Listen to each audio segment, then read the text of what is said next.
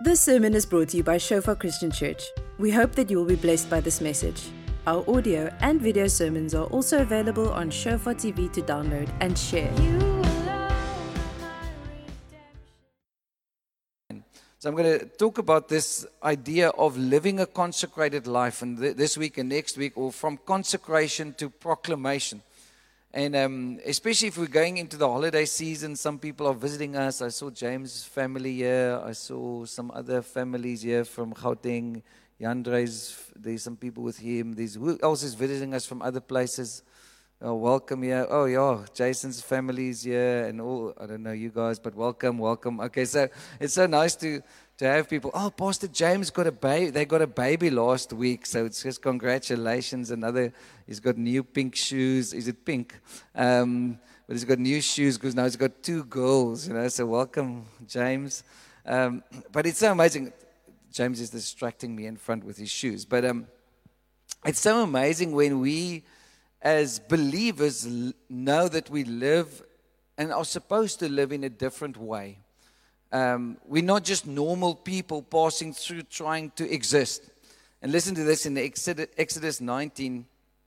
It's like the encounter with Moses and God. And Moses went up to God, and the Lord called him from the mountain, saying, "Thus you shall say to the house of Jacob, and tell the children of Israel, you have seen what I did to the Egyptians, and how I bore you on eagle's wings and brought you to myself."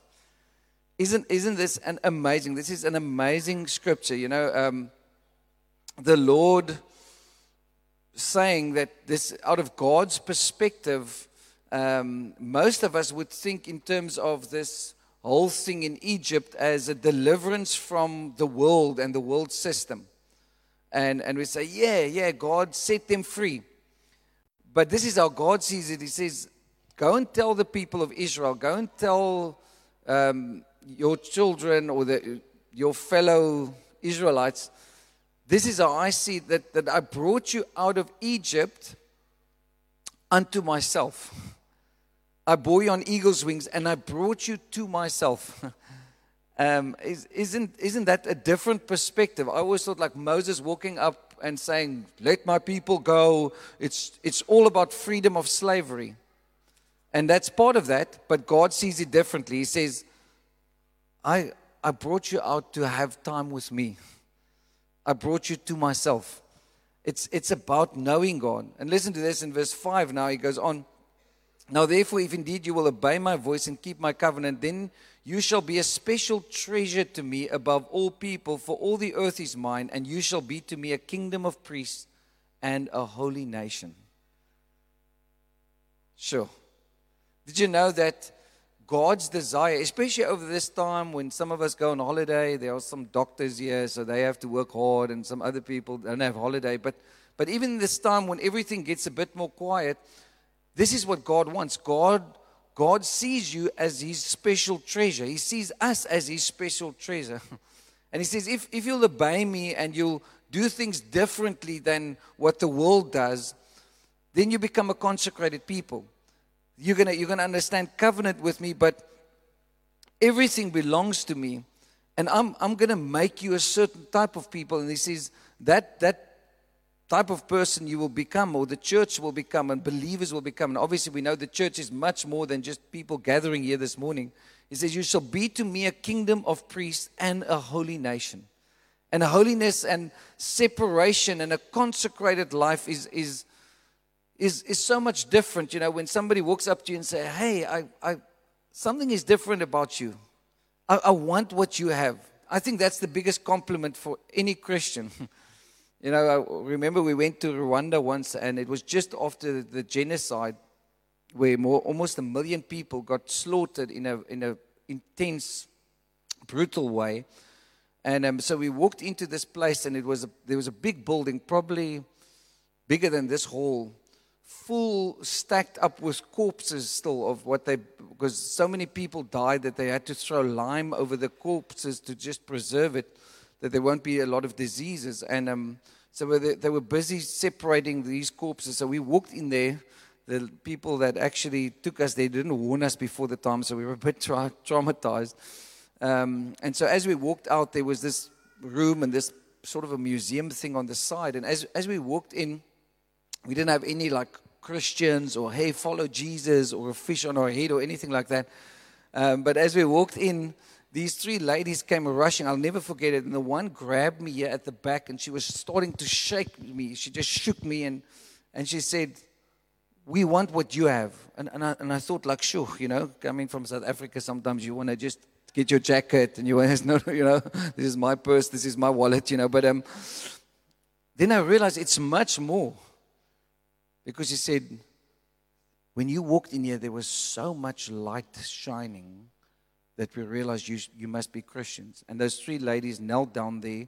They were like, the one was the overseer of this museum area. She said, we want the Jesus that you are following. And I just looked at it and I said, like, I was checking, like, follow Jesus, repent, or, I don't know, turn or burn. I don't know what was but there was nothing on our T-shirts, And she just said, when you walked in here, in this immense dark place, we could see you have the light.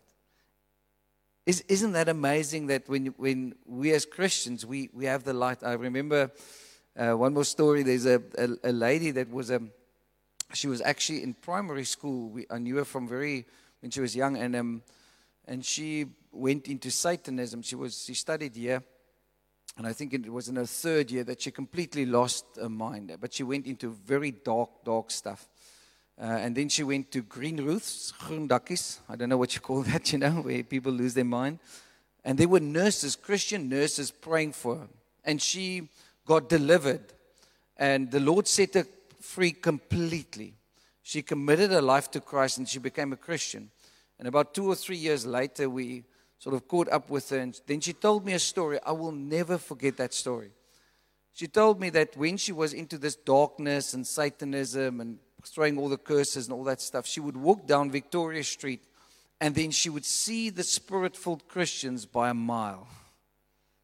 And then she would actually sometimes cross the road because she was so afraid, this was her words, of the light that they were shining. The only thing that challenged her, she said, is they never realized their own light. They walked a bit ashamed. And so that may be an absurd story, but hey, you weren't there. She told me she was there. Okay, so the idea of us as people that live differently is not like we should be spooky. But when you go on holiday or when you go into this time, it is so important that we consecrate our lives. Don't switch off from the Lord. Don't just say, hey, because it's really in times like this that God speaks to us in a very specific ways. Now we're going to jump to verse 10. And it says, then the Lord said to Moses, go to the people and sanctify them today and tomorrow, and let them wash their clothes, and let them be ready for the third day. For on the third day, the Lord will come down upon Mount Sinai in the sight of all the people. There's a lot of things happening in the church and in Christianity where there's this one group that would go and say, hey, it's all about the deliverance. The other group would say it's all about the promised land. But the whole story of Moses' bringing the people out was all about meeting God. But when you meet God, you have to meet God on His terms, not your and my term. And that's where some other people, the one goes into this prosperity promise, just go for the promises of God. And the others go with this almost like a false grace type of message where it says, hey, Jesus is your buddy. He's just like, and there's sometimes so much familiarity that creeps into our hearts. But the end time church will be a church that has one thing, I believe. It has the fear of God in its hearts. A holy reverence and a respect. And yes, He is our Father, and yes, we love Him, but there's a challenge creeping, especially into the charismatic church that says, hey, God is just my buddy, because we want to be free and we want to come with slip-slops. One day I'll still also wear like shorts and tackies and all that stuff.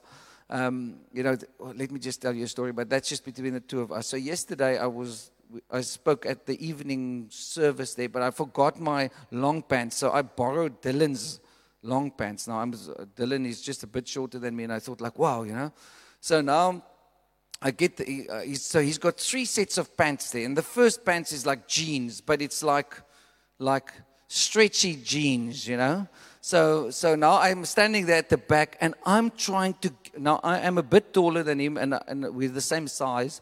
So now I'm trying to get into this pants, but I can't get into the pants. The pants are just so tightly fit that, eventually I got the jeans on, but don't tell anybody, okay? That's just between the two of us. So I'm standing there with this pants, but it's stretchy pants, so it feels like a tight, But so eventually I have the pants on. It's loose up here, but here it is so tight. So now I'm standing there in this little room at the back, and I'm thinking I must go preach. But I'm thinking how on earth how do people move with this thing, Because you feel you can't basically breathe. This thing is so tight, but this is cool, So I'm standing there, I'm thinking shoo, and now I've got this long shirt in, and I just want to hang the shirt over everything so that nobody, because I think whoa, how can you wear stuff like this in public, So I'm walking down there, and I think okay, second pants, they fitted better, Eventually the third pants was much better, but it was still a bit stretchy and all of that stuff.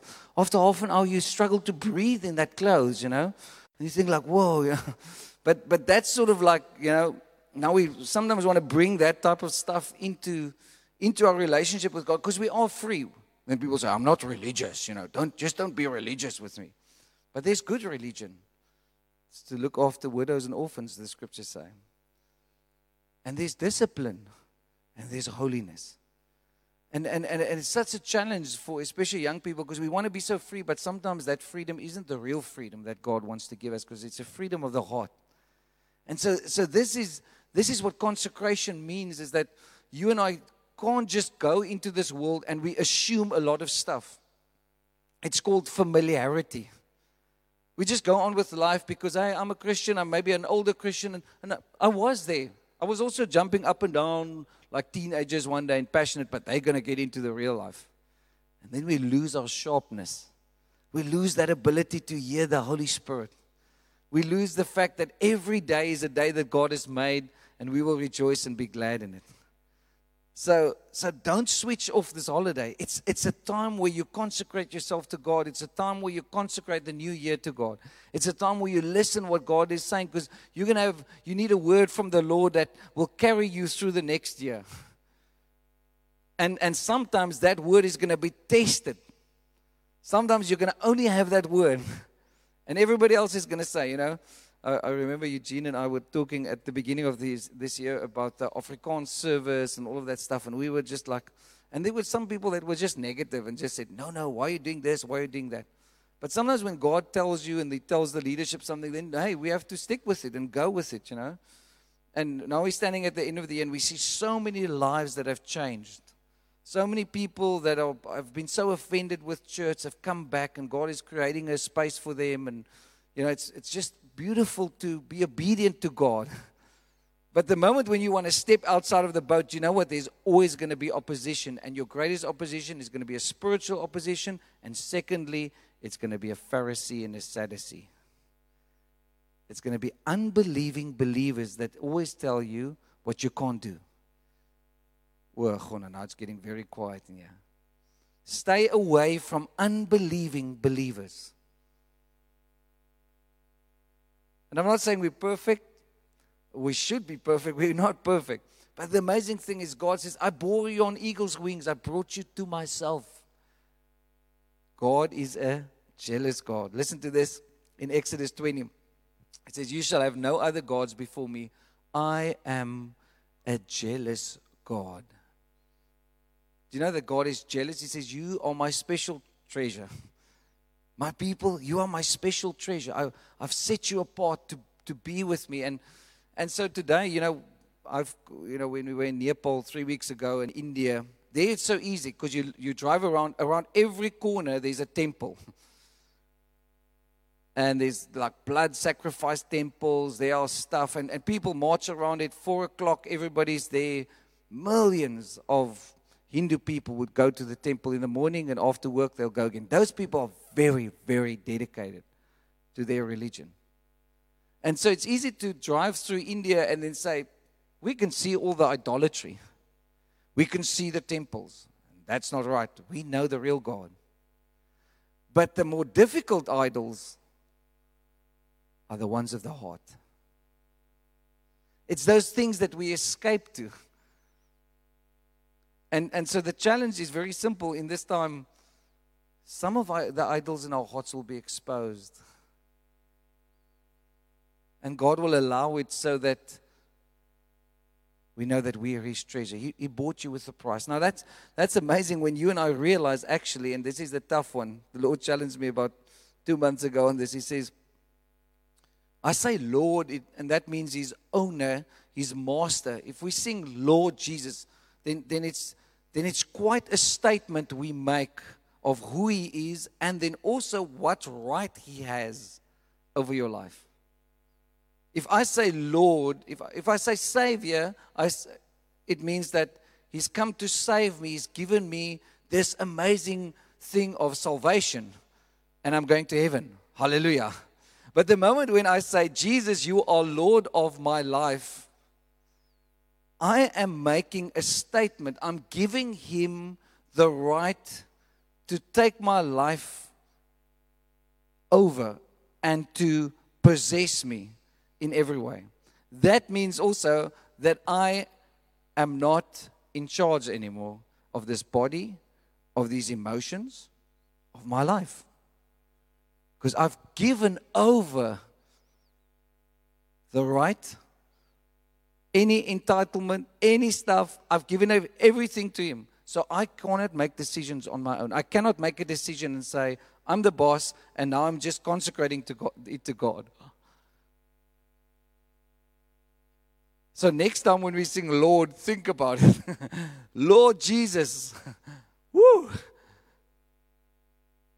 It means I give up my rights, I give up my life. I've now started to live for Him alone and for His glory. And that's why the Lord says that the first commandment says, you shall have no other gods. In India, it's easy. They've got 4 million gods. You can see them. Everything is a god. The cows are gods. This is gods. This is gods. Everything is God. You create your own God. But the God of the heart, it's those little things that we sometimes escape into.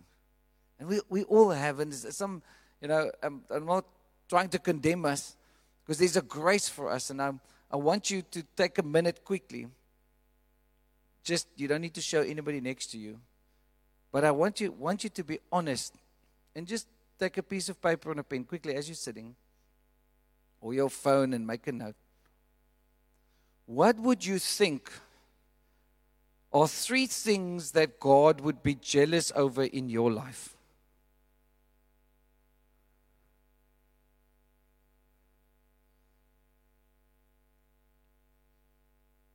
Because some people say, no, God can't be jealous. No, but the Scripture says He's a jealous God. Just maybe 3 things that He would be like thinking, sure.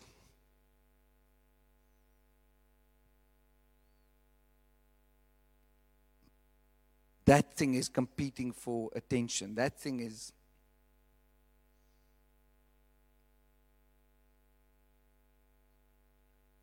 And it can be positive or it can be negative. Sometimes it can be something like your fear. Do you know that some people love their fears? It gives them a sense of safety. Does that make sense? Sometimes people become so used to their shame that becomes their God. They don't want to let go of that.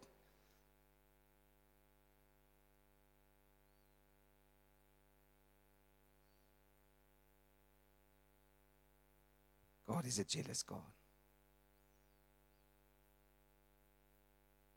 He says, I want to bring you to myself. I want to have communion with you. I want you to live consecrated lives. Some people are making like a long list, but that's all right. That's why we are here to come to God. Okay, the last scripture, and then we're going to pray for each other. In 1 Peter 2, verse 9 to 11, we all know the scripture, but it says, but you are a chosen generation, a royal priesthood, a holy nation, His own special people, that you may proclaim the praises of Him who called you out of darkness into His marvelous light, who once were not a people, but are now the people of God. We have not obtained mercy, but now have obtained mercy. Beloved, I beg you as sojourners and pilgrims, abstain from fleshly lusts which war against the soul. So he makes this statement, and then he says, I beg you, if you want to walk this type of lifestyle, if you want to live in this place of being a consecrated people and a holy people, then at the end he sort of comes and he says, I beg you, stay away from the fleshly lusts. Stay away from the stuff that the world wants to bring, because that's going to rob you from this place or this way of living with God. Being a different people, being a holy people, not like sitting in a monastery up in the mountain and saying, oh, don't touch the sinners. But when you walk into that place, people say, hey, you're different. You're different. The way you speak, the way you respect others, the way you love others, you're different. There's something different about you. And guys, we are not really real Christians if we live just like the world. Is it a bit tough? Yes, it is. Because that's what Scripture says. How do we look different as the church than the world? Unfortunately, in many churches, and in our own here, sometimes the world has crept into the church, and there's no difference between the church and the world. So when you walk out those doors, how does my life look tomorrow morning? And this is what he says. He says, I beg you, stay away from that stuff that can so fulfill your desires and give you all this stuff. But that's so false, because it robs you from a position before God. And let's look at verse 9, because this is what we're going to pray over each other. And if you have the freedom, just go back one slide.